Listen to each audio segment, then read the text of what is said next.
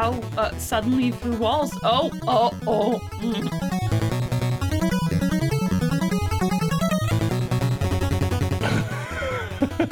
What is going on with these Did boxes? you just put Shadowheart in a box? What just happened? What just happened? I have no idea.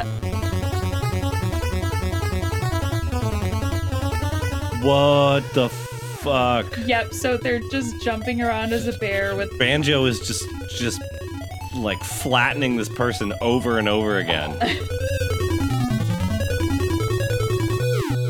I have so many questions.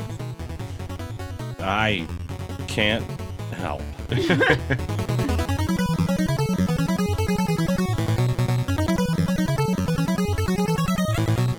Howdy there, partners, and welcome to Need for Speedrunning, the rootin' tootin'est, fastest podcast in the Old West and in the modern times as well. Actually, anywhere that fine podcasts are sold between here and Baldur's Gate. And down by the river. Down by the river, deep in the hells of Avernus. My name is Caxius. I'm a Mephistopheles tiefling sage, a little bit of a wizard, and I'm very excited to be talking today. You might know me as Brad. Besides that, I love video games, and I'm happy that we're doing a game that I love very much. Ruby, I know you like video games as well, right? Just a little bit. Yeah, so my name's Angeline Hayward. I'm a tabaxi berserker barbarian. I am a folk hero in my background, so got all sorts of tavern brawler stats, and apparently that makes me qualified to speak about Baldur's Gate. So I adore D&D. I adore video games. I adore this game, and we'll get into all sorts of stories later. But yeah. And our beloved friend in the green hat with the wooden sword on his back. How are you today, Mr. Luigi? I don't know what's going on here. I came for the football game, and I somehow ended up in a room full of nerds. So, yeah, I don't know if this is really my scene, guys. Get out, bro. It might be like a Carlos the Dwarf situation in Freaks and Geeks. Maybe you'll be the hero of the party. Maybe, I guess so. That's true. But we're happy to be here. We're happy to be talking about speedrunning in video games today. It's been a while since I've done the hosting. I feel I don't even know where to start. I'm excited about Shadow of the Erdtree. That's what's on my heart right now. Okay. Yeah, talk to us more about that. Like, are you playing anything at this moment? Yeah. So my life, I don't know how my friends do it. So on my other podcast, they'll play like 10 different games concurrently and not finish things, or they'll be playing like Baldur's Gate 3. And, I started Act 1 with a new character, and I'm on my 8th character, and I'm sitting there. You haven't beaten the game. You have 80 hours for 5 different characters you need to do still. And they're like, Still I learning. just dipped into the new Avatar game, and it's pretty cool. And I'm such a need to finish things kind of a gamer, so I don't know, it drives me crazy. No, that sounds I guess maybe if you want to okay, I did not understand what I was doing at the beginning. Now I want to try this character. Now I want to roll a new character. Ruby, you're looking very concerned over that. How many characters have you started and then not beaten the game with? So I think so far I have made 5 or 6 different characters, some of which I have played more of, others which I have abandoned. If I look at my Steam playtime of Baldur's Gate, I have 190.8 hours. That makes sense. In the game. Because, you never get anything done when you're playing D&D. Well, the campaign barely moves forward. Here's the thing, right? Like, I started a campaign with my partner, and we actually got pretty far, but we didn't realize that we accidentally skipped, like, a majority of Act 2. Yeah. And we got to the beginning of Act 3, and then they had started playing on their own file and got to know all this other stuff and was like, hey, I'm just going to follow your lead. And suddenly I was like, wait, that's so much pressure. Wait, I thought we were discovering things together. What do I do? And I just panicked and like stopped playing. And then I made another character, and then friends would be like, I haven't started. And I'd be like, I'm happy to start a file with you. So I have all these files for characters I made with people that we haven't been able to coordinate schedules, and now like I've played mostly a bunch of stuff in Act 1, and that's enough for its own game. It really is. And I will say, the parts that I've played, masterpiece. It's amazing. Like yeah. So but you're able to like compartmentalize your brain and do this. I got 110 hours on my one character for Baldur's Gate 3, and wow, okay. I felt fairly completionist about it. No stone was really left unturned, but then it's also there is 30 different scenarios for every interaction. I found out that I killed a main character on accident. Didn't even know they were a main character. Wait, who? Yeah, it's very easy to do these, and I'm very heartbroken. There's going to be the minorest of spoilers for Baldur's Gate 3 on this episode. We're not going to do like big story stuff. Yeah. But I will say there is one character at one point that can become a cat that walks around with you, and I didn't know that. And you can have a cat that you can summon as a familiar and it'll walk around with you around town, and I didn't know that. And now I feel like 110 hours was wasted. Oh, that's so what happened to the cat, Brad?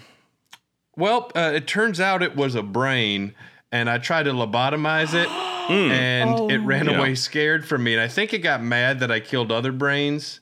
But probably eventually it can become a friend, and not like that.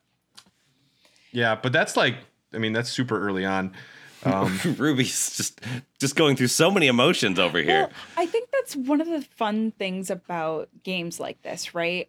So Dragon Age Origins, Baldur's Gate 3, Heavy Rain, like any of these games where choice matters so much. I don't know why that was the next poll that came to mind, but it was one of the first it was one of the first games I played that had any kind of like differentiated choice trees, I dove halfway across the living room to like reset the PS3. I get it. Yeah, but also on like that game. I understand the memes about Heavy Rain. Jason, like it's awful now. It has not aged well. But anyway. And the harassment.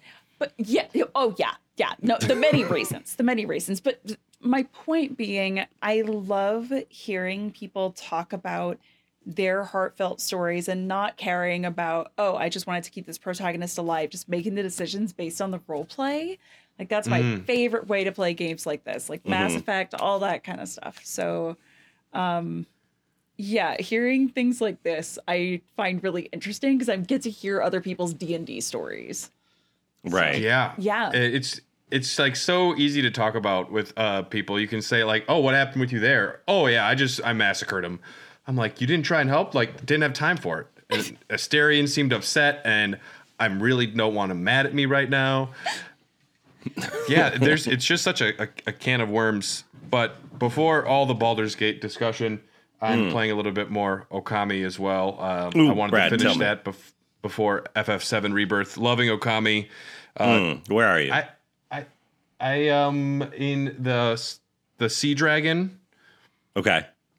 Yes. I will say I'm just having more of a love-hate relationship with my Nintendo Switch than ever before. The number of games I play handheld when we're on like the road going somewhere, and then I feel this way about a game.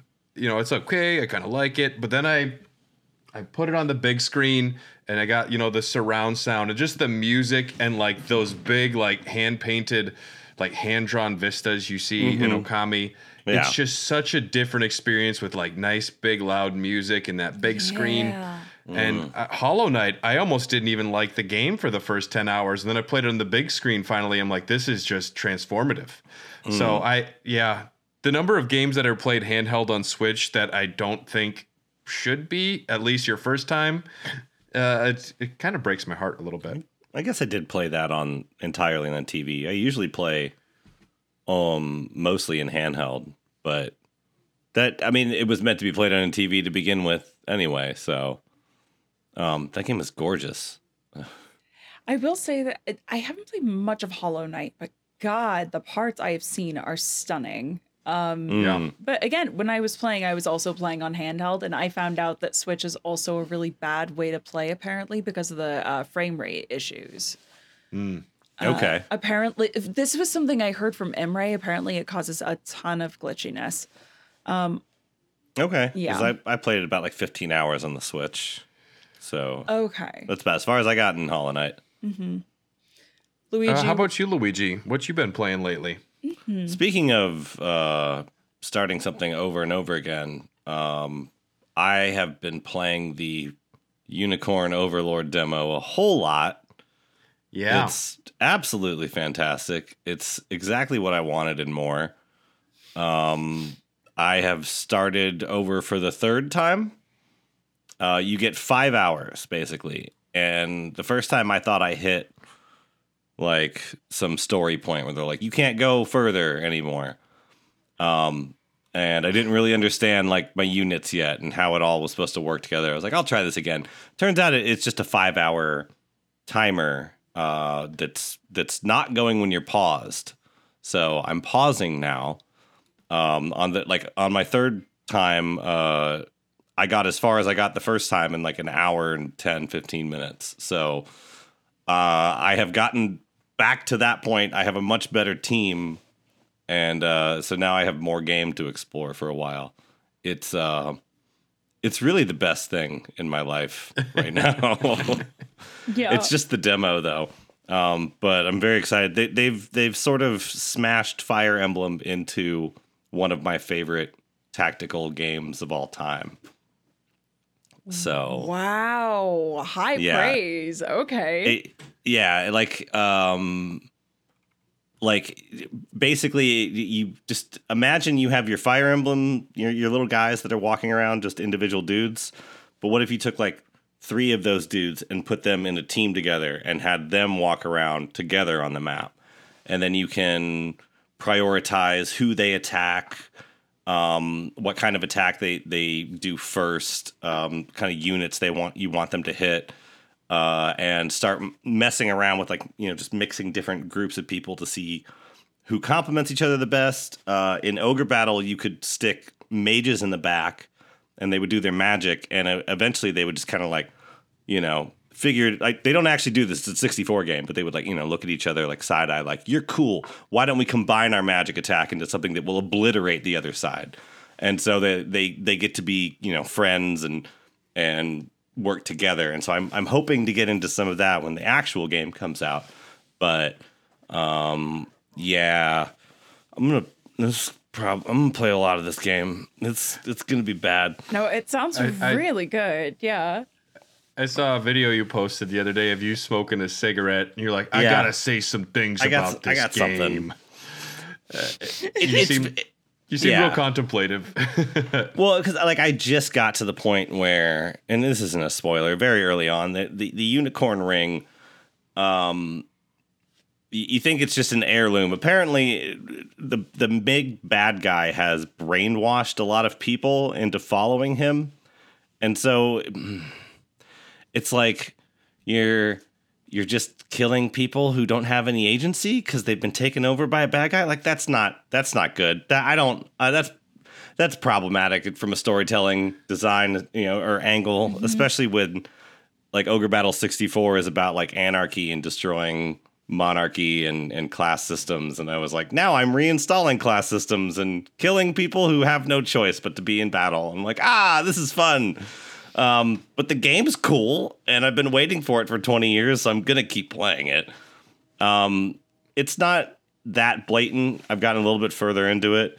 I don't think everyone is like brainwashed, but it's still kind of like a shortcut that I don't like. Kind of like a cliche, I guess.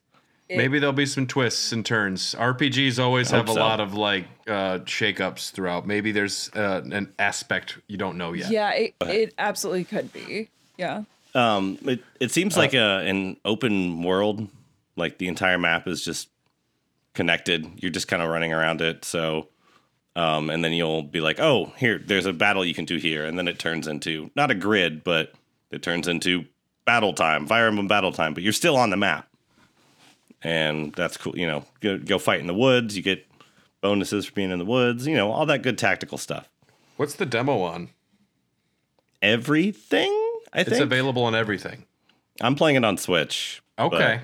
I'll have to check that out. It's really good. I'm in that weird, in between big games right now. So I played Cocoon start to finish the other day, which was really cute. Oh, how was that? Yeah. It was 90% good, 10% tedious. It was mostly fun. The puzzles were organic in a way that I like. Sometimes it's the weird balance of a puzzle want to feel not like smashing my head on a wall, but I also want to feel clever. And if something doesn't work the way I think it will, I find it frustrating. And this one's all usually your first instinct is kind of the way it's going to move, which is fun. It was like a 5-hour play, so that was good.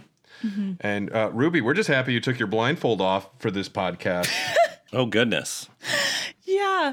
I decided to grace you all with my eyes presence instead of just my voice. Well, you would have made it here, but you haven't practiced walking down the hallway with your headphones on yet. I haven't practiced that menuing on the computer either, so that would be all the programs that I need. Yeah, true. Yeah, so as Brad was joking about, so I've been doing a bunch of challenge run practice. So I am trying to route out Shadow of the Colossus blindfolded. I have figured out mounts for 7 of the Colossi. Okay. So that means you can successfully get on part of them. Yes, you can. I can successfully get onto 7 of the Colossi fully blindfolded at this point. Okay. Valis, I have gotten very close to full kills. I've just made dumb mistakes, and I've come so close. I'm right on the precipice. But it's going well. And then I've been learning a lot more about Hades speedrunning and crowd control. I kind of want to just try and become a god at Hades and submit crowd control Hades to SGDQ. I think it'd be fun. That'd be sick. Oh no. What is that, almost 100,000 people telling you what to do? Mm-hmm. Yeah. So I think what I do is just start off with a basic any percent run that would take 8 to 12 minutes. And then be like, all right, and go. And then have 2 hours and see if I can make it out or whatever. Yeah. Yeah. I'm down for that. I would love to see that. Hell yeah. I still have a long way to go, but I've been studying up. I'm practicing on the regular. And then I have a few other runs I've been working on. Casually, I just started Last of Us 2 about a week and a half ago with Jamie, and already, oh my God, it's so good. Okay. It's so good. I literally took a break because we were busy, and all of the days where it was we had time. I was like, today has been filled with too much emotion already. I can't handle. I love emotional media, but there are some times where it's too close to the heartstrings, and I'm like, no, I need a second. Hang on. Mm-hmm. Right. And then I feel that way about Doom. Yeah. About Doom? What? DOOM or Dune? Huh? DUNE. Oh, shooty gun. But I don't know if that applies to Dune as well. So I don't know. But what? I didn't say anything. Nothing. I have thoughts and feelings about that, and Jamie has very different thoughts and feelings about that. And we're gonna Otherwise, I've been playing Dicey Dungeons just casually, but it's really fun. Do you know I've this never game? played Dicey Dungeon. Oh, it has adorable art. It looks basically like it is like colored pencil drawing style, but it feels very like Griffin McElroy kind of D&D campaign meets roguelike meets Alice in Wonderland. So the idea is that you are people who have been turned into dice, and you are trying to make your way through this game where you're told you'll get like your biggest wish or like some big power at the end. But very clearly, Lady Luck, who runs the place, has rigged everything so that you just stay there forever, constantly fighting the other people who have also joined the game. So the way the roguelike works, you're fighting against these enemies and get like every one of the characters plays differently and gets cards that function a little differently. It's really interesting. And the music fucking slaps. I got to talk with someone who worked on it, and I'll get into that a little more another day. But okay, the team was really cool. Is what I will say there. Like, they're really awesome. So are you different kinds of dice? Is that your class? Like a dice builder? Well, like the D20 is the heavy? Well, so the idea is you literally are anthropomorphized dice. Every one of them, they basically do function like D&D classes. So there's a warrior, there's a witch, there's a robot engineer, and then another class that I don't quite know, and then a thief. So they all work a little differently. So warriors, you want to get those big chunky rolls, and then you have something to like basically action surge and do a re-roll, because what you're doing is a mix of a card game and a dice game. So you're trying to get certain dice rolls to activate certain cards' abilities. Okay. So it's really interesting. I really like how it functions. And I gotta say, it's also very challenging, but the art and the little story bits you get it's just so charming that I never feel frustrated to be in that world. Like Dark Souls, everything's so gloomy. And it's like, hey, you want to be here? We're going to torture you while you're here. This world's like, hey, do you want jazzy music? Well, here it is. It's like, okay, well, I can't cool. be mad like, at this. I can hang out for this. Like, so yeah, highly recommend. Dicey Dungeons is great. Okay. Mm-hmm. Yeah, it looks awesome. You like that design helping with the difficulty reminded me of Cuphead. And for some reason, the only reason I beat that game is like, oh, it's so dang cute and the music is great. And I have died 1,000 times. Yeah, same. And then, very Celeste vibe for me. Like, oh, this is just, I can hang out here all day. I don't care that, like, you died 300 times that round. That's all right. So I am a plebeian console gamer with a Mac. Did anyone get a chance to play Celeste 64? Oh, crap. No. Not yet. How is it? I haven't had a chance. Oh, he's a Mac plebe. Yeah, I'm Justin Long in the PC commercials, Mm-hmm. Is the only one of us who's played it Hobbs, who is Probably. not here. Probably. Yeah. No. I haven't even looked at it because I want to play it. Yeah, I just watched some of the YouTube video, and it looks like it's fun, and it just looks like a nice, solid 64 platformer. Yeah. I've been playing P-Cross, and when I'm not playing Unicorn Overlord or Ogre Battle, because I can't wait for Unicorn Overlord. Just, that's been my casual thing.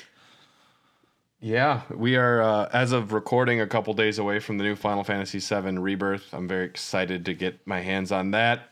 And the Shadow of the Erd Tree trailer. I don't often watch live releases. I don't usually make sure I have a full cup of coffee at 8:30 a.m. on a certain day in front of my TV. But that's Christmas morning, and I'm excited. That was the exception, yeah. I did probably 4 days of research and we just did a 90-minute trailer discussion, which is absurd. I'm on the I'm in the belief that talking about something that's 3 minutes long for 90 minutes is maybe out of control, but it's warranted. I'm excited for that game. I made like 3 or 4 of those for Tears of the Kingdom. So yeah, I get it. Have you thought about how many lore analysis videos there are analyzing a single picture and being like, this thing, it changes everything, and It's confirmed. Exactly. But it really does. Yeah. Link has long hair. What does this mean? Is he like a past Link? Is he going to travel? No, it doesn't mean that. Judging by the way they're sitting on the horse. Thank you for immediately going to Legend of Zelda. Our main topic for today's episode is, of course, Baldur's Gate 3. We were gushing about it a little bit. Before we get into the game proper, though, let's just experiences with Dungeons and Dragons. I have a feeling y'all might have some. Yeah. Oh, This is true. So I had been introduced to D&D when I was in like high school, but the people I was playing with were playing like 2nd edition. And my first time, they were all rules lawyers, number people who don't role play. And they decided to give me the way it used to be. And they gave me the psionic to play. So like, they gave me the huge fucking psionic handbook. What am I supposed to do with that, my dudes? So first experience, terrible. Yeah. Anyone who's like, oh, we don't play 5, just don't play with them. Even if you like them as a person, you don't want to play D&D with them. I'm sorry. Like 5 is fun.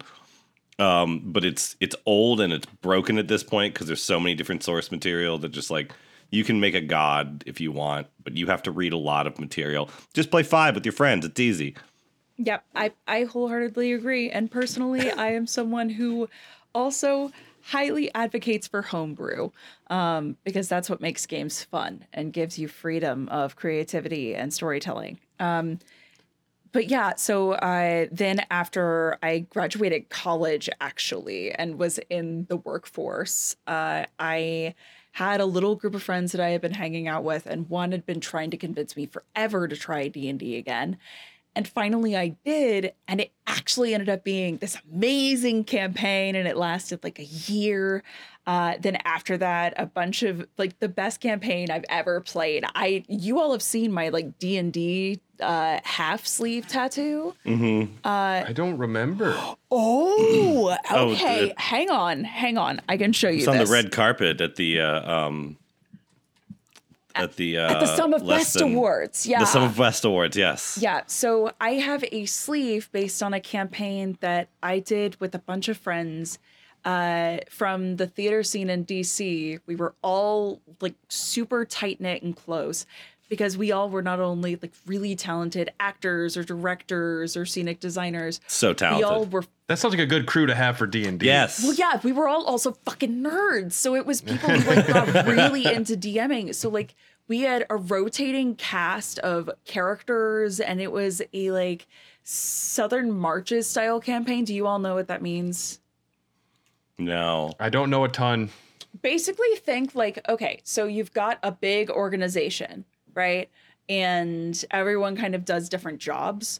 So the idea was that we were all part of the same overarching organization, but like whoever could show up to that session were the people assigned to that mission. But we had like 16 players. So it was just like the 2 to 6 people that could show up that day, and then the plot would be written based on that. You're all in like a company or something like that. Exactly. And it was incredible. Like, so yeah, I have a lot of very strong feelings about D&D and just role-playing games in general. The ones I play nowadays are typically more lightweight. So there are games like For the Queen, which is a card-based role-playing game that just uses questions that I really love. But Baldur's Gate was great because it just mechanizes everything, so I don't have to keep track of spell slots. It does. Yay. Hooray. I'm gonna take off my headphones so I can show you this tattoo. 1 second. Okay. Oh, fuck yeah. So That is sick. yeah, so this is basically the tattoo for the listening audience at home. I have line art tattoo that's a half sleeve with all 7 of the dice that you use for D&D, and then it has a bunch of like weapons and items and things like that, and they're all based on characters that I've played. So like the 2 swords up top are for a rogue princess I played. The one underneath is my berserker barbarian and her like maul blade. So they're like my tattoos have a million stories behind them. So yeah, I like D&D a little bit. A little bit. That's a beautiful design. Kudos on the tattoo. Thank you. I designed it myself. The artist put some finishing touches on it, but like I'm really happy with how it came out. Yeah, nice formatting. Heck yeah. What about y'all? I have played 3 different nights of Dungeons and Dragons. This was in my 20s. I think my problem was the crew I was with. I don't know, we didn't mesh well, and the dungeon master, I don't know, like we spent an hour straight talking to a merchant about some guy wanted to go to the blacksmith and talk about weapons, and I was sitting there not doing anything for an hour.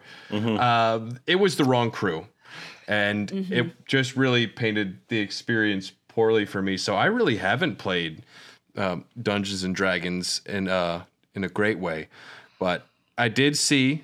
My first experience was the Baldur's Gate movie with Jeremy Irons and one of the Wayans brothers.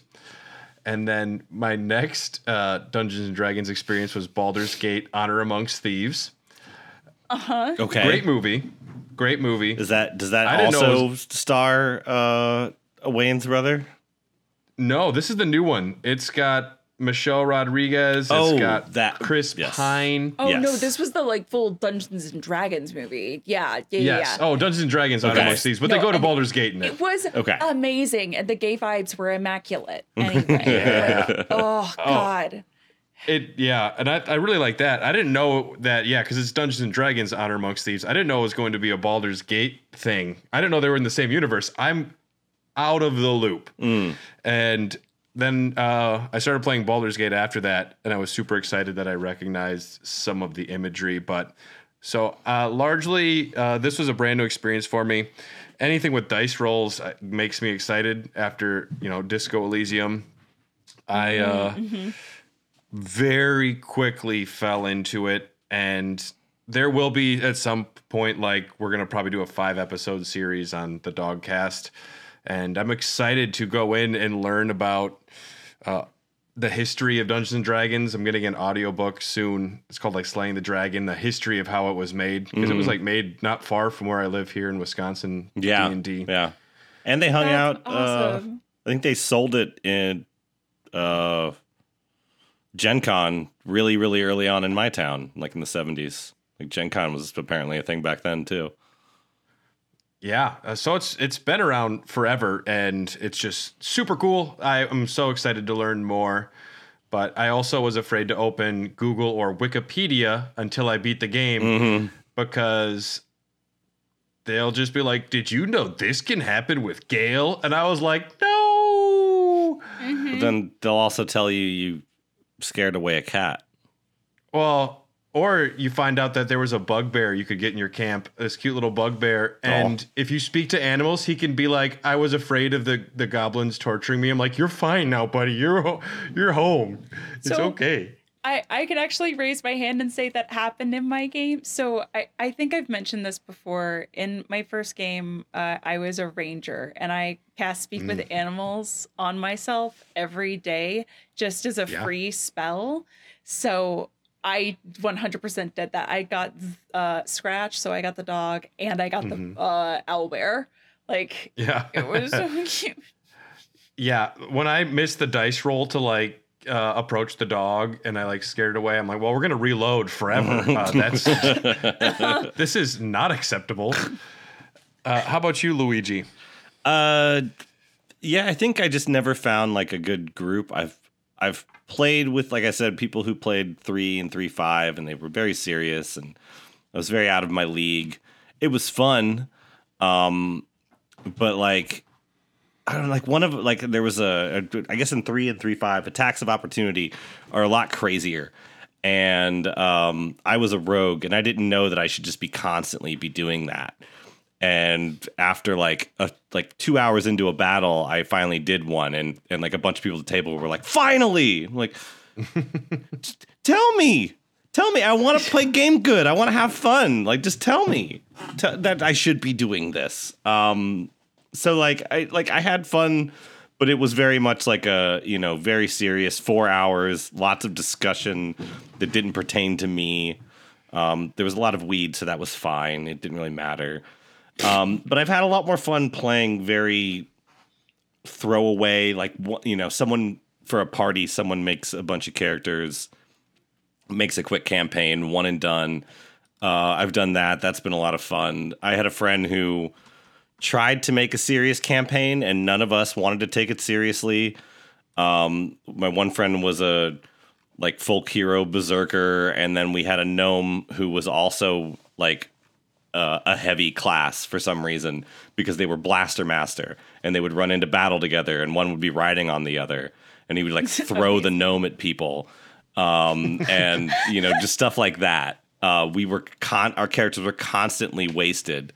And also we were too, but Tiffy and I's characters hated each other, but then like when our characters would get blacked out, we would always lose the we sleep together roll. And so neither of us knew that we were hooking up, but we were hooking up when we were blacked out. And then they were dating someone else when we weren't blacked out. It was a lot of fun. Yes, it was a lot of fun. Like, just, I'm sorry, PAX. We went to this town, and there was like some ritual going on. We should not have been there, but like we were all wasted, and it didn't matter, and just like kind of stormed into town and pissed everybody off. And I'm, going through all of their houses while everyone's in the town square performing this ritual. Like, the amount of games of D&D that start in a tavern drinking, or like missions that start in a tavern drinking, is astronomical. So a stranger walks in, they might be bleeding. Yeah, exactly. It's the like D&D. It's just the more creative your team is, you are, how much you're invested in your characters, the better it is.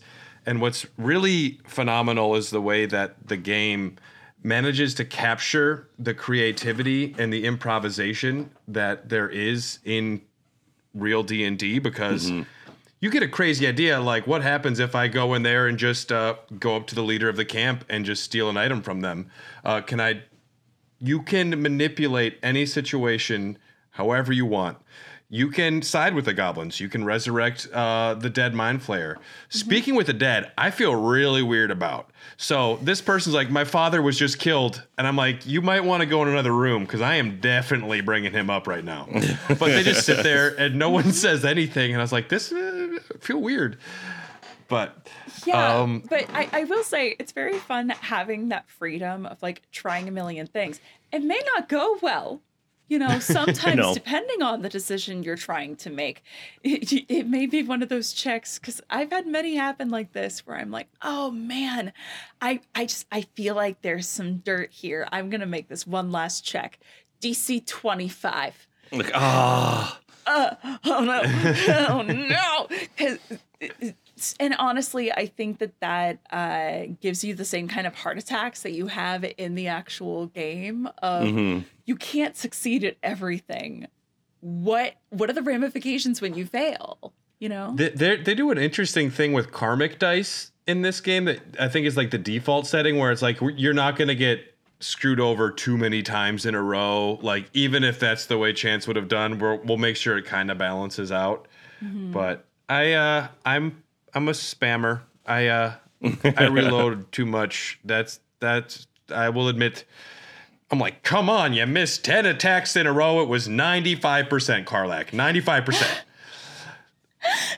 And I do, there's the honor mode thing, and I get it, but I am such a conciliator I want everyone to be happy. I need everyone to get along. Yep. Nobody can die. Yep. And eventually I'm like, all right, some people are going to die. You're gonna have to do this like a good playthrough of Until Dawn, where there's 6 people in a room and you're all like yelling at the TV. You need to you're playing by yourself. You probably shouldn't do honor. If you're gonna do honor, you should have like a group of people. And so, like, yeah, I don't know. You can commiserate when you totally fuck up. Well, so here's the thing. Personally, I really like playing games and like seeing what happens when every decision matters and what happens when you can't take things back. So I think when I finally go back, I'm giving myself some time to like forget some things so I can go in a little fresher when I finally just dive in and do the whole game start to finish. But I want to go in with the mod that lets you have all the party members at once. I want to play honor mode so that I can like every decision will matter, but also I'm not like losing out on anyone's story. Yeah. Also, I'll probably try and download the poly mod so I can romance as many people as possible. What? Sure, of course, right. What mod? The game should already be like that. I listen. The only characters who are really poly are like Shadowheart, Halsin, and Astarion, and I love Karlak so much. Yeah.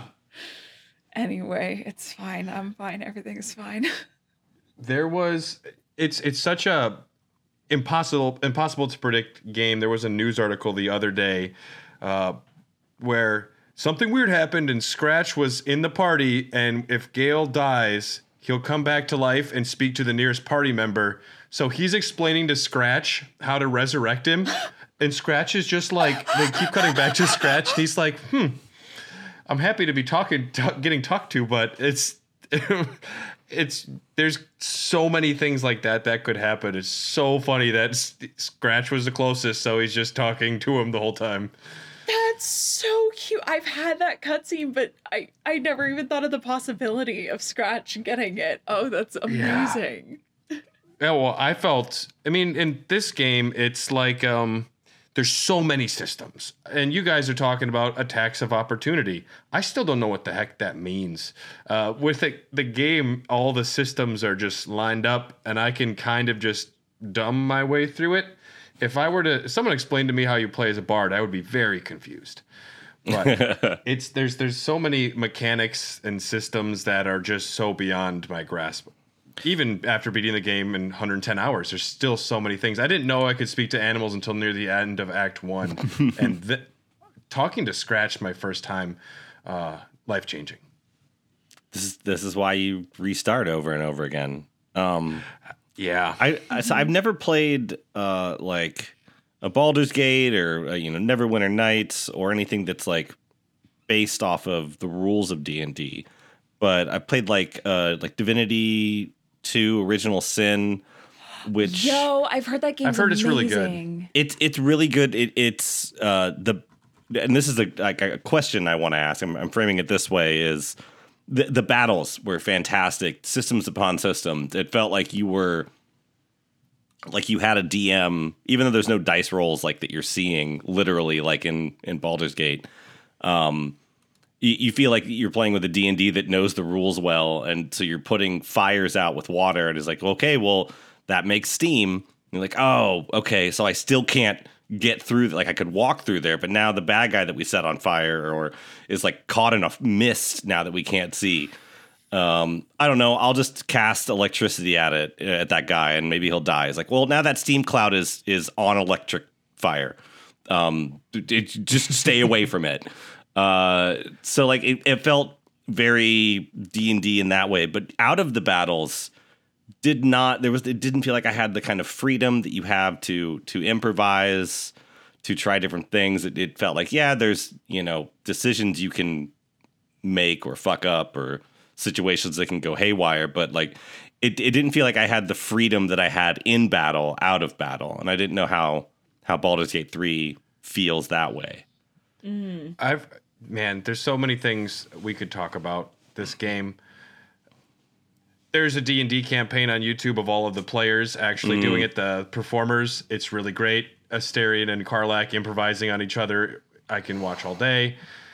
But we're not here to actually talk about the plot, right? Yeah, We're here okay. to talk Okay, about fine. the speed All right. run. Well, Yes, I didn't want to know we about the plot. I just wanted to know if, like, is it out of battle's cool? Out of battle is more than just like dumb decisions. Okay. It's amazing. Okay. It is overwhelming. Okay. Be careful who you agree to do stuff for sometimes. Check to make sure they're real doctors. Right. Right. Yeah. Cool. Lots of things. But also, sometimes the bad decision is the good decision. So, like, know that sometimes the game incentivizes you for doing dumb shit. Like, Oh man, I didn't know that I wasn't supposed to knock this cage down, and I can't go back. And I thought that's how I saved something, and something didn't go the way I thought it would. And I'm like, I did a 30-minute battle. I don't have time to go back for this. Sorry Honor. about your friend. You had honor mode on. You didn't know. No, I'm not going back mode after 30 minutes. But we're going to be talking about the speed run for Baldur's Gate 3 today. I have not watched it. I am going in quite blind, and I'm very excited about it. We are going to be watching any percent all acts. Now, we could do Explorer or Honor. I don't think it makes too much of a difference. I mean, I would think honor would have more resets, but it's you're one and done. You're not resetting. You know, it's a 12-second difference. I mean, from the same resets as in speedrunner. actual resetting the speed run, not resetting your choices in the game. Yeah. let's do Honor. That sounds exciting. Yeah. Any percent all acts Honor. It's from speedrunner May with 6 E's, maybe 7 E's. Okay. And this was from 3 days ago. Okay. Nice. So we're gonna watch that, and then from a special request by Ruby, we're also gonna watch Sex Percentage. Yes. Also, I think may have been the one who ran it at AGDQ. Okay. And done the showcase. Yeah. That sounds familiar because I remember us bringing up a May and then it not being Corva May and me being like, oh. And the Sex Percentage is, we're watching pre-patch 5 from May. This is from 4 months ago. Those bastards. And they got laid pretty quick. I'll just say that. Yeah. How quickly can you get laid in the D&D dating simulator? So what we're going to do is, if you're a member of our Patreon, hashtag we love you, you should join. Hell yeah. You'll get access to the commentary, because we're going to take a break. We're going to go watch these speed runs. And if you want to hear us be amazed and laugh and giggle and say, I didn't know you could do that with a bear, then just check out patreon.com/possiblybad. And otherwise, we're going to be right back to recap our watch. So check out our Patreon. We'll do a little ad or something, right, Luigi? Oh yeah, it'll be fan-fucking-tastic. I'm totally not messaging Hobbs for a list of executive producers.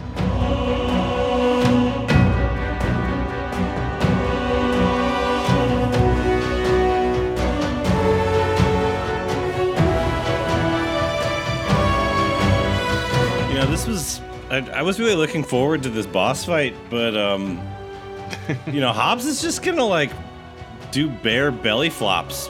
I think. I like Hobbs as a bear. He's really cute. You know what else is really cute? What is? Our Patreon.com account, which is at patreon.com/possiblybad. Oh my gosh, Whoa. patreon.com/possiblybad. Hold on, look out. There goes giant bear Hobbs. From Patreon.com. the top belt. Ooh, I'm J Hobbs. Look out. Look out for Top Belt J Hobbs at patreon.com/possiblybad. Hey, if you go over there and hang out by supporting our show, you could get all sorts of different perks. Like right now, we're recording this live on Discord together, and people could watch it. Yeah, we are. we also have commentaries that, like us watching a Baldur's Gate character jump around the map to get laid real fast. All sorts of stuff like that. So much. Yep. There's even a tier where it's possibly badass, where you could be an executive. Hey, Hobbs, Bear Hobbs, could you come down for a second to tell us who our executive producers are? That's okay. Let me take a second here. Hey guys, it's me, J Hobbs, the Invisible Bear. I just wanted to do a special thanks to our executive producers, our extremely badass Patreon supporters of Cassandra Lenhart, or Cassandra, however you say that, Hypixion, Ethan King, Professor Howell, Lisa Slack, Brian Ward, Zeodolop, probably said that kind of right, Mildew Zero, and Laucian Luponis. We appreciate your support. It's because of you that we're able to do the things we do and become invisible bears whenever we need to. So we appreciate very much your support. Invisible leaping bears. I feel like that's an important Yes. distinction here. Doing belly flop splashes on top of, I don't know, horrific monstrosities. Hey, yeah, speaking of, Bear Hobbs, get back in there. Get, because I'm... Look out, everybody. I'm going from the top row. All right, I'm going to sit back and drink whatever drink is D&D appropriate. And, Mead. yeah. Mead. I'm going to drink some mead and just watch you, I don't know, sit on the bad guy for a while.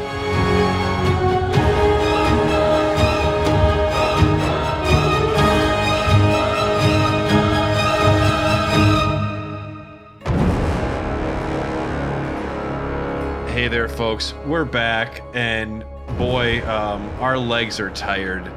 That was a whole lot of crazy jumping. Walls are merely a suggestion to us. We just watched the speed runs, and I'm going to throw it right over to you, Ruby. What are your initial thoughts of the any percent all acts? You know, there was so much map, like I wondered what the topography from an aerial view of just little bits of bushes look like. And now I know.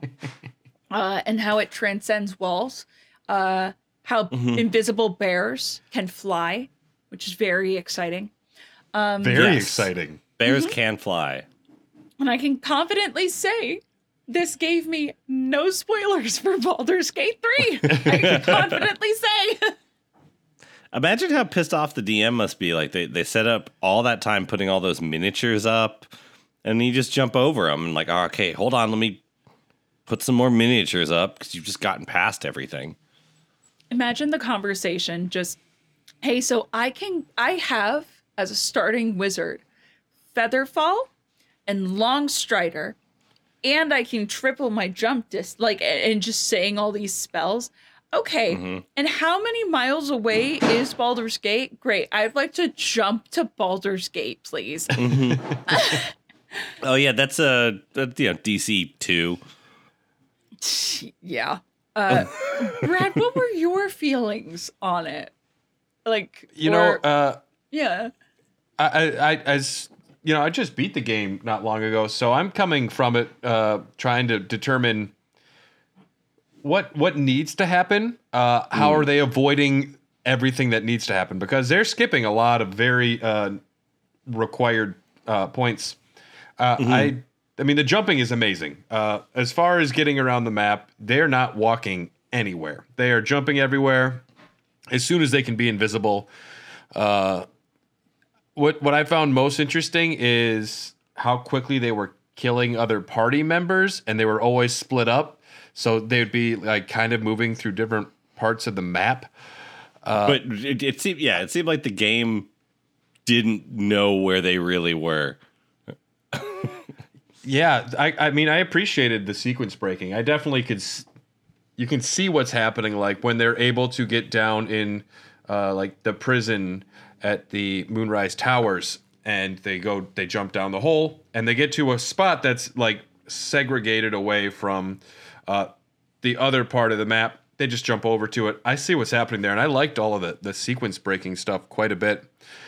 It's just amazing how many battles don't happen.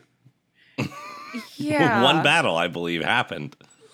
And, Of any Oh, big two, consequence, maybe. yeah. The only one time where it was like, it's your turn, happened once. It's amazing how much you can get away with by being an invisible bear. I'm going If to you're try just that an invisible sometime. bear, you can do almost anything. I'm going I to be an mean- invisible bear now. You don't have to give me a new dream twice, because being an invisible flying bear sounds amazing. I mean, that's like... Okay, so Moosh wasn't invisible in Oracle of Ages and Seasons, but he was a flying blue bear, so that's cool. But invisible Yeah. flying bear. Yeah, it's very different concept. Yes. I will say though, I love Baldur's Gate, right? Granted, we've all established The like place or the game? the game. I have Okay, not been to okay. the place because it's Okay. fictional Luigi. The place Oh. seems dangerous. Like, you can just Yeah. pick up the governor and throw him off of a cliff. Yep, there was a lot of kicking people off cliffs in this. There was a lot of running around in underwear in this. There was a lot of random jumping all over the map, clicking through dialogue. I will say that from an entertainment perspective, I would rate this one really low on my list of runs that we've watched. And that is not at all to discredit the runners, because there is so much skill that clearly has gone into this, and I have so many questions.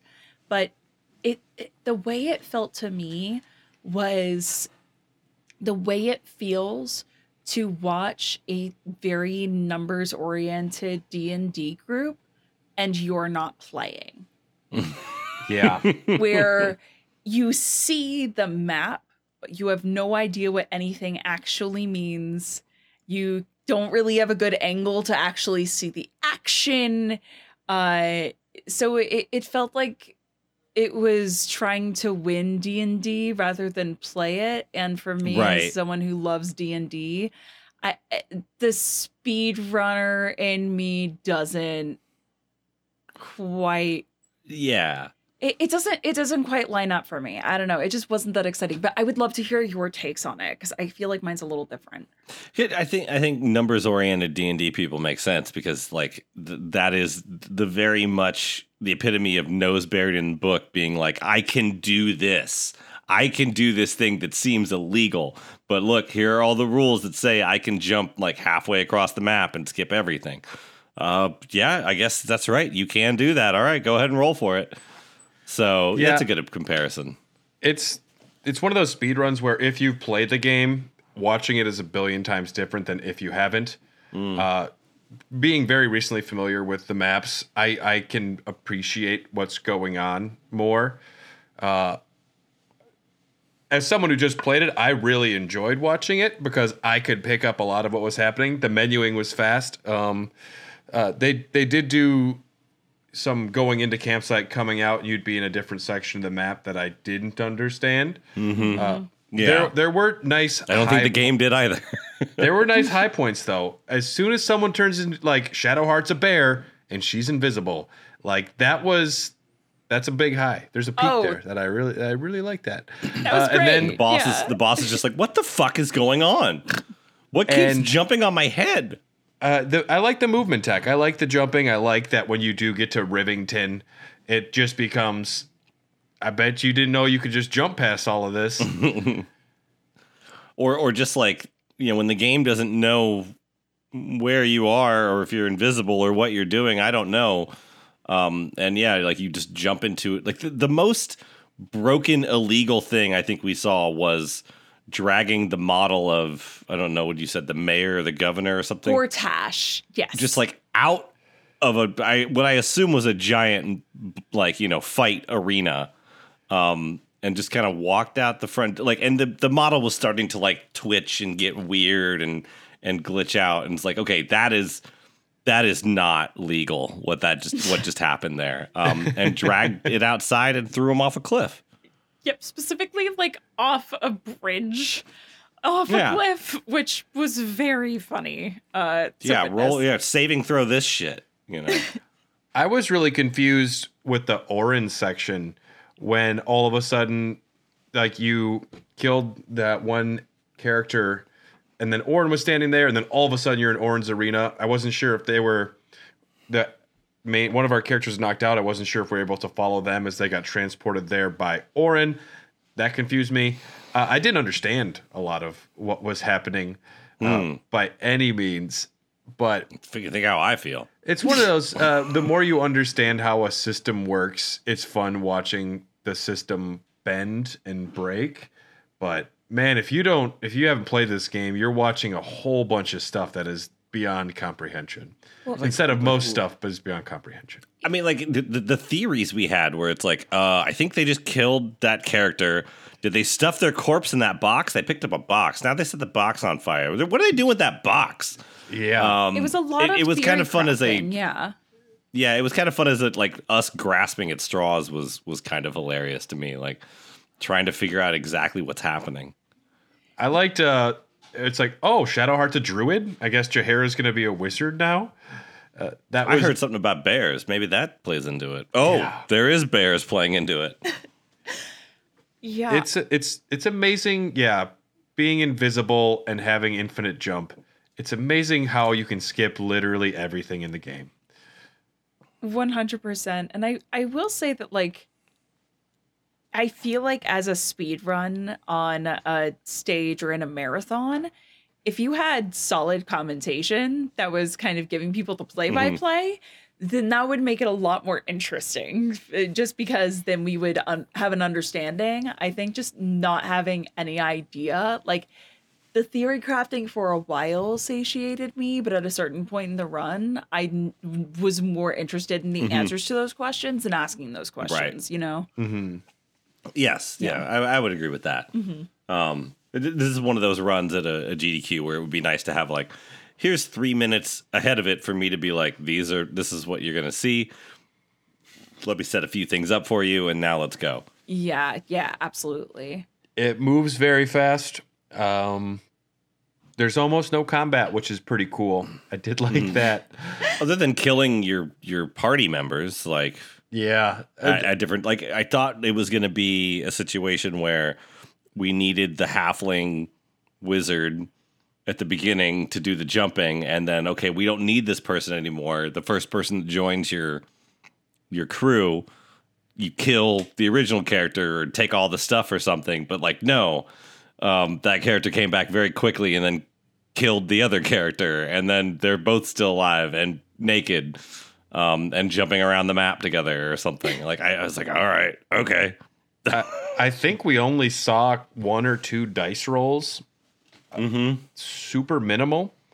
And as far as, like, improving time, there was a few times they tried to kill another one of their party members and they missed attacks. But the menuing is so specific in this one because a lot of the character switching and a lot of the character level ups they're doing have lists. We did see a lot of that. A ridiculous amount of spells. Like, yeah.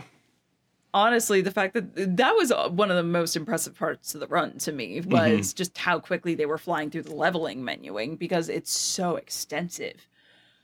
Yeah, we don't have Hobbs to freak out over menuing, and, like, you know, menuing is always cool, but, like, he's very attracted to it. It's a very specific appeal for Hobbs. He just, like, pours himself a glass of scotch, goes to best menuing and speedrunning highlight clips, and he loves it. Oh, just put that RPG on. Yeah. Sounds like a perfect night. Golden Sun. Oh, God. Reset those gin. Oh, yeah. I'd love to understand, like, if somebody was commentating besides us that was, like, knew what was going on, instead of, look at the bear, it's crazy. I mean, we're pretty great, I think. We're great, but we're fantastic. Having somebody who knows how the sequence break works would be very informative. This game is in a weird spot too. I don't know if it was a Reddit post or an article the other day, and they were worried that Baldur's Gate 3 was going to become a Ship of Theseus, where it's changed so much through patches from the first one to where it is now. It's the Ship of Theseus, for those that are listening that might not know, it's like if you change every part of a ship piece by piece over time, is it still the same ship if everything has been changed? And it's like patch 3 to patch 5, it's like a different game, and it does change so much every iteration. Like they're continually still this game isn't even complete in a sense. And it's interesting that it's very this game specifically, certain things become obsolete in the speedruns, which happens to every game, but I feel like this one has a lot of different things changing all the time. Yeah. It's not quite Tears of the Kingdom levels, but there were some things like, hold on, we need to take that out. We did not want that to be in there. Yep. I still think the funniest thing is that the very first glitch that I heard about was the sex one of so if you all aren't familiar, if you haven't been in the loop on Baldur's Gate news. Speaking of ships getting patched out of a game. Exactly.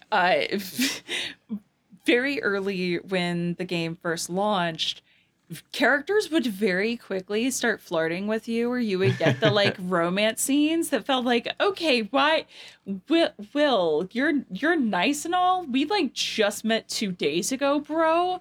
Why are you trying to dance with me in the middle of the night? Like things like that. And Larian was like, oh, the fact that they were that horny was a glitch. Our bad. Like Somebody just like hit a slider way too high. There's a great article on speedrun.com. I'd just like to read it for you quick. This was posted 3 months ago by May under the sex percent section. Oh, hey.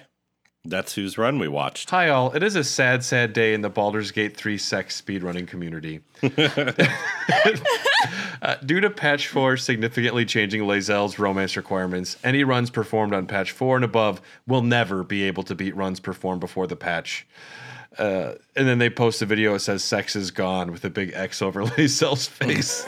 You have to blow people up first. Interesting to note, we watched patch 5 and on, and it's about 1 minute and 20 seconds longer than the pre-patch. So all of the changes, I imagine, is getting the approval up. It's like making the dude bow to Lae'zel and then blowing up some trolls. And she's like, this guy's got it. Oh, let's go. Yeah. All right. You listen to me now. Yes. Yes, I will. And that, the sex percent run, I found it to be more understandable and more interesting. Manipulating the approval rating, I'm like, I get what's going on, and it's cool. That was a little more digestible for me than the Couldn't other jump run. as far as the more optimized movement of the any percent run, but that's because we needed a special character. Yeah. I thought the sex percent run was great. There's also a bear run, which I haven't watched, and that's to romance Halsin as a bear. Oh, really? I didn't realize that was so in category. Yeah, it only has one run in the category now, I believe. But That was one of those things that like came up real fast. It was like, guys, this D&D game is crazy. You can bang a bear. And you can bang a bear as a bear, I think. the possibilities are bears. The possibilities are bears. Yes. Just like Kentucky Route Zero, that one floor, that's just it's just bears. Oh, now I want to play Kentucky Route Zero again. I mean, if I have encouraged you to play a good game, then, you know. This is not the Kentucky Route Zero podcast, but did you know that the band from Kentucky Route Zero, like, they actually released a music video as the characters? That's awesome. That's really fun. The female voice is a male guy singing it with like auto tuning to the performance. I have a whole vinyl record officially released from the band. I'm sorry, I'm super excited about Kentucky. Yeah. Junebug, love Junebug. I really did enjoy All I this. hear is a band made out of bears. Yeah, it's bears all the way down. Mm. I really enjoyed the Baldur's Gate 3 speed run, but I've also beaten the game. Beat the game and check it out is my recommendation. Yeah, I definitely will say, like, if you have beat the entire game, it is worth a look. For me, as someone who, like, I have put hundreds of hours into the game, it wasn't really my cup of tea as a speed run, But I do love this game, and it's now just making me want to go back and play it more. So, yeah. See, you don't like 3D Mario games? I like. 'Cause that's what this was. You're not wrong. Jump on top. You complete with jumping on the head of a boss. Like, yeah. Oh, This I was- hadn't even thought about it like that. You're right. Yeah, this is just a Mario game. I wasn't expecting it to be a platformer. It's gonna get beaten with a drum set pretty soon. Well, you have to if it's a Mario game. Right. Yeah. So, out of curiosity, I went to the no major glitches run, and that's at about 49 minutes, 48 minutes. So about a little over twice as long as the other run we watched. Okay. That's impressive. I was expecting much longer. What glitches are not allowed? Node flings, rogue porting, kidnapping, breaking and Kidnapping.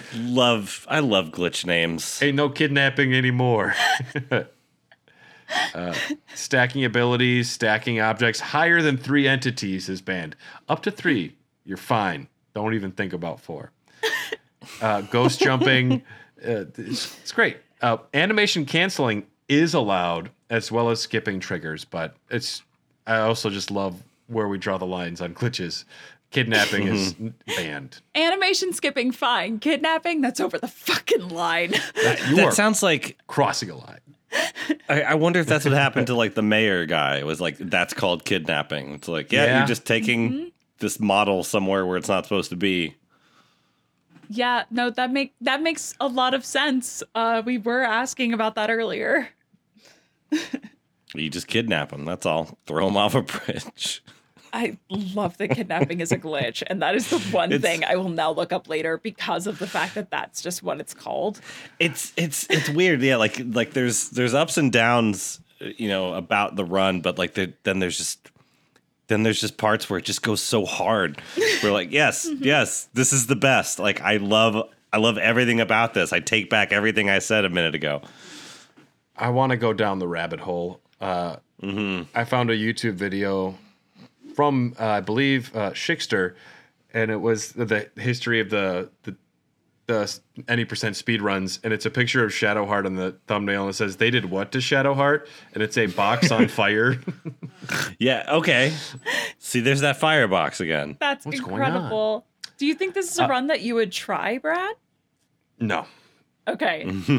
I gotta beat Spider-Man 2, Alan Wake 2, FF7 Rebirth, Shadow of the Erd Tree. Do you have to? Yes. I mean, no, Okay. that's no. Brad has a point. Those are some good games. The backlog grows so quickly, and yeah, Free your mind. I and would. The rest will follow. I wouldn't try it myself, but I will keep an eye on the numbers on these runs, and I'm going to see it go down. And when they say that now the Invisible Bear is outdated, I will cry a single tear that day, but it'll be invisible, so no one will know. I will cry invisible bear tears. No one will know I'm crying, but the bear tears will be there. But my bear tears are belly flopping onto the floor below me. If you don't want to belly flop bear tears, if you don't want to cry your sad invisible bear tears, then go check out the run that happened at SGDQ. It was real cool. There was, I believe, an all axe any percent run like the one we just watched, and a any percent showcase and dev glitch room showcase, which was very funny. Honestly, the dev glitch room showcase was probably my favorite speedrun thing that I've seen because the amount of things in there are just ridiculous. Yeah, I had to avoid it before because I knew that I didn't want to get potentially spoiled on anything, so I avoided that from GDQ. So I'm excited to go back and watch that. Heck yeah. And and we said like earlier, like I don't know how much optimizing is in here, or room for error, but the one it was set as of 3 days ago of this recording. It seems to be going back and forth. So May and whoever they took it from are in a fight. It's a fight right now. It's an invisible bear flop fight. I mean, Love it. that's what you would hope for the first year of a speed run, right? That it would just stay really hefty competition. So I'm excited to see where that run goes like a year from now and what else gets implemented into it. I can't wait to see what that time develops into. Yeah, right now we're in a May versus Bisque battle for a lot of these. And that's all that I have to say about Baldur's Gate 3. Do y'all have any closing thoughts? I am no longer a bear. Karlak is hot and best mommy. All right. Okay. And I have a surprise for you guys. J Hobbs has been on this episode the whole time. He was invisible. Oh, yeah? What? He's behind you right now. Oh my gosh, Invisible Bear Hobbs, hi! Bear The Hobbs. 4 paw prints in the sand. It's gonna Invisible put- Bear Hobbs. Didn't you know? It's our other I'm gonna host. put J Hobbs' face on a bear for the thumbnail. Yes, please. Well, we hey. have been. Oh, No, I was gonna say, hey Brad, when you're not hanging out with Invisible Bear Hobbs, where can we find you? well, I'm always hanging out with Invisible Bear Hobbs because whether or not he's there, I always live my life like he is. It's like a panopticon. I always imagine Bear Hobbs is in the room with me, which affects all of my life. But So we can find you, but we can't find Invisible Bear Hobbs. the real question is, where can we find Bear Hobbs? And the trick is, he's everywhere and nowhere. But you can find me on Hair of the Dogcast. It's a podcast about video games and beer. We're going to be ramping up a lot of Elden Ring discussion over the next 4 months. And apart from that, we're doing Okami. We're doing Star Wars Jedi series, episode 100 of Raw Dogs. We're going to talk about Pokemon. Lots of fun stuff coming up there. So check out Hair of the Dogcast on all the social medias. Yeah. How about Luigi? Where can they find you? Hey, I'm Luigi's Apartment. I edit the show, so you can find me here editing the show. And patreon.com/possiblybad is how you support that show. I was also on I was on a video game quiz show last summer, and it was like a fill-in, and we ended up winning, so I got invited back to the Champions Edition. Whoa. And we tied for second. It was nice. very tough. Like, it was a lot harder than the one back in summer. It was harder to game the multiple choice options. So, but there was an entire Zelda category. Oh, that's perfect for you. That is not fair for you to be there. There was some bullshit in there. I got one of the 3 because it was a Master Quest question. But then the other ones were more tangentially related. It was crap. Some localization stuff in there. But my partner picked up that because he'd read a book about the localization of Zelda 1. So, yeah, it was fun. But you can hang out with us here. And Ruby, where can they hang out with you? Yeah, so you can find me at twitch.tv/RubyHart. So that's RUBIEHART. I am a actor, streamer, speedrunner. I am doing a bunch of challenge runs this year and trying to prep my stuff that I'm going to submit to SGDQ. So the big things that I'm working on right now are Hades Crowd Control, Overcooked 2 Archipelago, and any percent modded now that that's a thing. So you can do the autocomplete on levels when you hit the right point amount, which is great. And then I'm learning the transistor speed run. So I've been doing a lot of that. Yeah. And then this next week, actually, so when this episode comes out, probably we'll be right in it. I'm going to be working Frost Fatales. So if you aren't familiar, yeah, Frost Fatales is the femme-based event that Games Done Quick does that showcases and highlights women in the speedrun community. And that is anyone who identifies as a woman that is meaningful to them. So anyone NB, anyone gender fluid, non-conforming, women, whatever, you are more than welcome to join us. And it's a lot of fun. The pre-show, I am very excited about, and I recommend people watch. For sure, but also it's just going to be a week of really great runs, and it's going to be benefiting the National Women's Law Center, so the NWLC, that does really, really great work advocating for women's rights and LGBTQ plus rights. Yeah, you and Fu and Flygon really stepped it up for the promos at AGDQ 2024. It was really great. We had a lot of fun with those, and the Frost team or just the Fatales team in general, is so wonderful. I really adore working. Sorry, and May as well. Yeah, I mean it's May, it's Dizzying Spinster, Sprinkle Theory, Kung Fu Fruit Cup, Swiftaloo, like. There are a ton of really amazing people, Melody, all who are involved in that team. So just, it's a really good time. Come hang out with us. There are some really great games on the schedule. Hopefully you can find me on Hair of the Dogcast talking about Okami sometime soon. Right, Brad? Yeah, well, we'll get you on that one. Cool. Yes. And I love that game. And you can find J Hobbs getting chased by park rangers in Jellystone National Park. Mm-hmm. I don't see no picnic biscuit. No, because he's invisible. Oh, where's that bear? And it's just J Hobbs jumping around in national parks as a bear. But, yeah. That's where he is. Also, he's in our hearts. The happy, invisible Bear Hobbs hearts. We're Need for Speed Running. Go play some video games, and we will be back soon. We love you, and take care. Bye. Take Bear. Take Bear.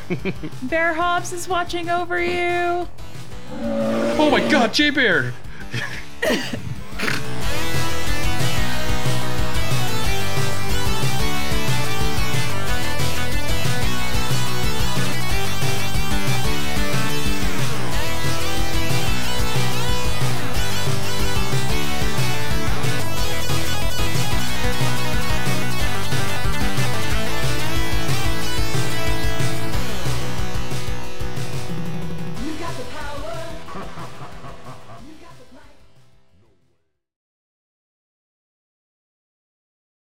Invisible bear flop fight. Ooh, I'm J Hobbs. Look out!